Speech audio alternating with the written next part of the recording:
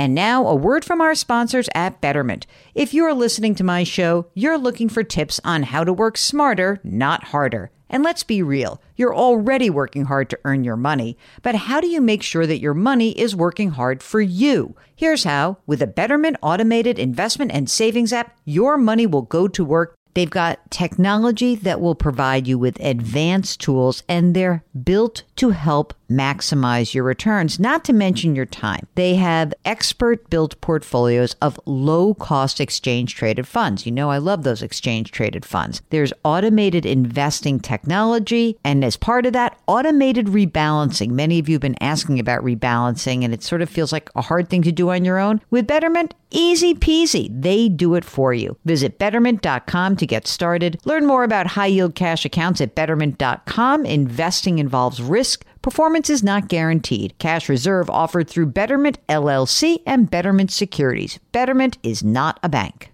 With Fidelity Wealth Management, a dedicated advisor can work with you on a comprehensive plan to help you reach your wealth's full potential. Plus, you'll have access to specialists in estate planning strategies. So you're not just growing and protecting your wealth, you're sharing it. More at fidelity.com/wealth. Investment minimums apply. Fidelity Brokerage Services, LLC, member NYSE, SIPC. Welcome to the Jill on Money podcast. It is Wednesday, October 6th, and we are here to try to help you make great financial decisions, or at least stop making bad ones. It was so funny. I was just on this other podcast. Did I tell you about this, Mark? This Roy's Job Fair podcast? I don't know when it's going live, but they interviewed me. It was a lot of fun. And they were making fun of me because they said, oh, you got to write the book about not the dumb things smart people do, but the smart things dumb people do. And I was like, you know what? Most people actually are pretty smart about their money. They usually know when they're veering off track, but they don't know how to stop their emotions from kind of deterring them. We are delighted to answer your financial questions. All you need to do is go to our website, JillOnMoney.com, JillOnMoney.com. Click on the contact button and we'll get your note and we'll write back, or maybe we'll read your email on the air. But even better, if you're willing to come on the air live with us, it's just so much more fun. In general, for us, but also I think you're going to have a better experience. And listeners, they want to hear your voices. So why don't you do it? So just let us know if you're willing to come on the air. Executive producer Mark Talercia will do all the rest because he does everything. Today, we are joined from another Mark. It's Mark, who is on the line from Virginia. Hello, Mark. What can we do for you today? Hi, Jill. Thank you so much for having me on. I appreciate everything that you and Mark do. Love the podcast. My main question is what to do with some extra money that I'm going to have coming in. I did a refinance on my mortgage. Great.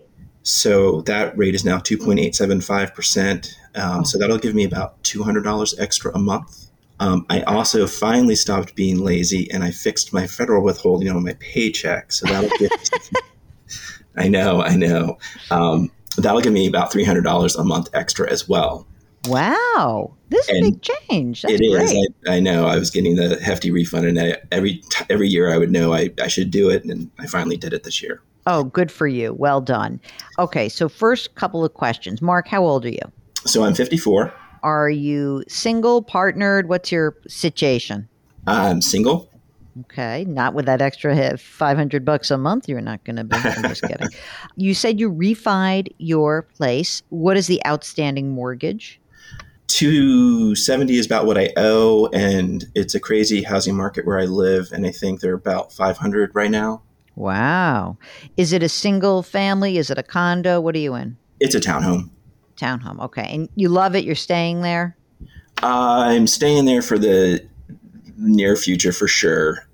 What else can you tell us about yourself? For example, how much money do you make? So I make about $138. 401k contribution, how much do you put in? So I max that out, including the catch-up contribution because I'm over 50. Mm-hmm. The only good thing about being above 50, I will tell you, is that catch-up contribution. See, ladies and gentlemen, all is not lost. When you turn 50, you might feel a little bit down in the dumps, and then you find out, wait a second, I can put an extra $6,500 into my 401k or my 403b. Yes, you can. So you're putting in 26,000 of your 138. That's great. How much money has accumulated in your 401k so far? So in that is about 453,000. Great, great, great, great. Most of that is pre-tax. My company did start offering a Roth 401k option last year. Mm-hmm. So right now I've got it split 50-50. Okay. The Roth 401k probably only has like whatever, 10 grand or whatever in there? Yeah. Okay, got it. And what about other assets that you have that you've accumulated? Tell me about that. Okay. I do get a pension at work. Ooh, you are so eligible. Dude's got $500,000 and he's got a 2.875% mortgage and a pension. I mean, really, if you want a spouse, you will find one very quickly. Okay, tell us about the pension. So it has a cash value of about 100,000 right now. Mm-hmm. They put 6% of my salary into the pension fund, so it'll be an annuity whenever I retire. Okay, that's great.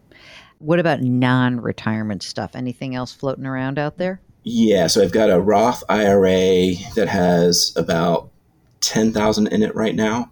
Mm-hmm. I do have a traditional IRA, but I just actually converted that 3,000 into the Roth. So that Roth 10,000 includes that amount. Okay. And then I have a brokerage account. These are all at Vanguard of about 21,000.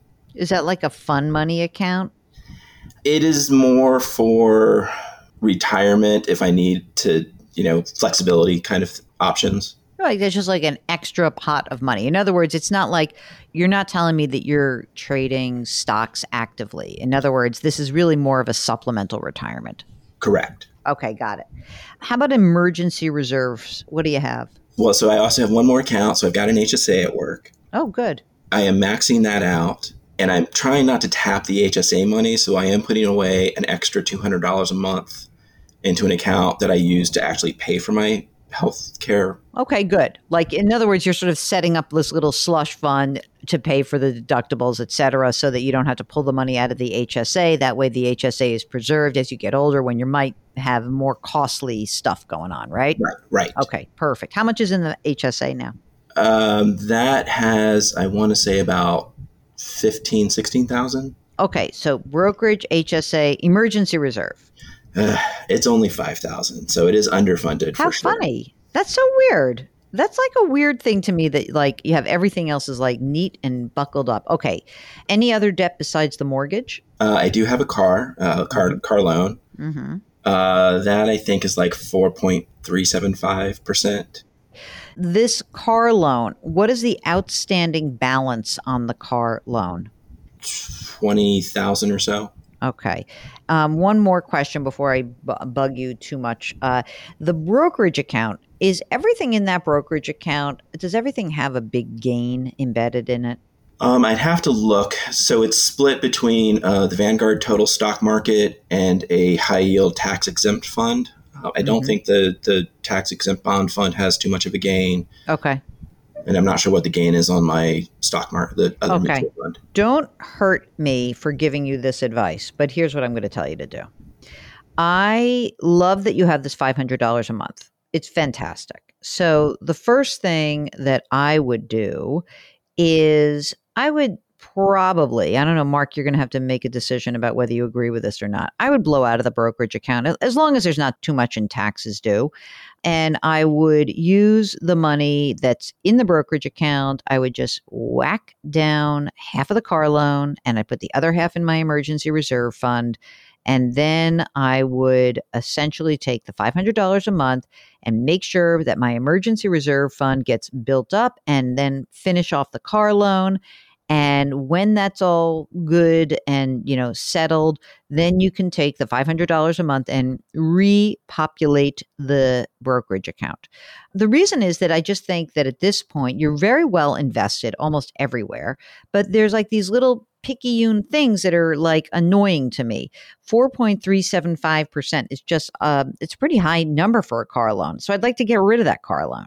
And you, as you mentioned, you are underfunded on your emergency reserve. I mean, what are your expenses every month? I'd probably say about $6,000 a month.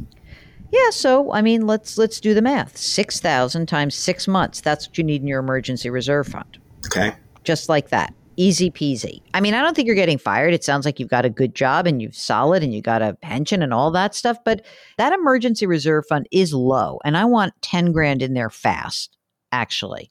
I could almost make the case to keep all the money in the emergency reserve fund, except that 4.375% is a very high interest rate.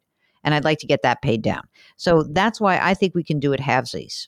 I had not thought about getting that car paid off quicker, but I do like that idea. Okay, I'm going to throw a little wrinkle. Do it. So I am also coming up to the point where I max out my 401k. So I have basically $2,500 or $3,000, depending upon how taxes play out from November, December, where there's no 401k contributions going in. So there's extra money there as well to hit to the car loan. Yeah. I mean, look, if you're really freaked out about the emergency reserve, you can sell the brokerage account out and put all the money in the emergency reserve fund and hold it there. This brokerage account is not actually as important to me as the funding the emergency reserve fund and paying off the car loan. I cannot find you a 4.375% guaranteed rate of return. And that's what you're talking about when you pay down that car loan. It's an after-tax rate of return of 4.375% guaranteed, no risk. That to me is a very, very wise decision. And when you have the extra money, all you need to know is your two pieces here are the emergency reserve fund, the car loan. Those get paid off, and it may happen by the end of this year for all we know. Then as soon as that's done, just start redirecting the money that's available into the brokerage account. Don't do it in a high yield fund. Definitely don't. You can go into a total stock market and maybe an intermediate term bond fund, splitting that in half. Just a little liquidity, a little bit boring of an investment structure. But that's it. That's all I would do. All this cash flow, depending on when the money comes in and what's going on, it just goes to those basic needs of emergency reserve fund, the car loan, and then the brokerage account. And you can do them concurrently. I mean, the emergency and the car loan, but the brokerage is really yes, of course, I'd like to get that built up again. It will get built up again because you're going to have that $500 a month that's going to go in there. It's going to be very easy to get that clicking along. Great. That makes a lot of sense to me. Thank you so much. Okay. Now, last thing. I know you're a single eligible man. However, do you have your estate planning done? Do you have someone who is like, you're in your 50s. So, is there some documentation of what you want to happen, et cetera? Yes, because it was a benefit through work. I have my will and advance great. And all of that. Fantastic. Anything else that we can help you out with, Mark from Virginia? That was everything. Thank you so much. Oh, it's such a pleasure. And good luck to you. Emergency reserve, car debt pay down. All right. If you would like a tiny bit of direction, Mark's in such good shape, and so many of you are in good shape. You don't have to be in such good shape to give us a call, but you can hear the stories that people are making money. That Mark's making a good living. He's not making $1 million a year. Look at all the money he's accumulated just by sticking to a game plan, just by putting money away early on, little bit at a time, retirement. It works. It just works. So if you would like some help either getting on track, getting back on track, trying to make your next best financial decision, give us a holler. Our website is jillonmoney.com. Just click the contact button. While you're there, you can read our columns, you can listen to older shows, you can watch TV segments, and Mark's got a fantastic resource section. So do that, check it out, sign up for our free weekly newsletter. Mark does that every Friday. And let us know if there's something we can do to help you out. And we would like to help you out, but we're also going to ask a favor. If you wouldn't mind, could you give us a rating or a review on Apple Podcasts? That would be so great. We would really appreciate it. Please try to do something nice for someone else today. And remember the mantra, grit, growth, grace. A little gratitude won't hurt either. Thanks for listening, and we'll talk to you tomorrow.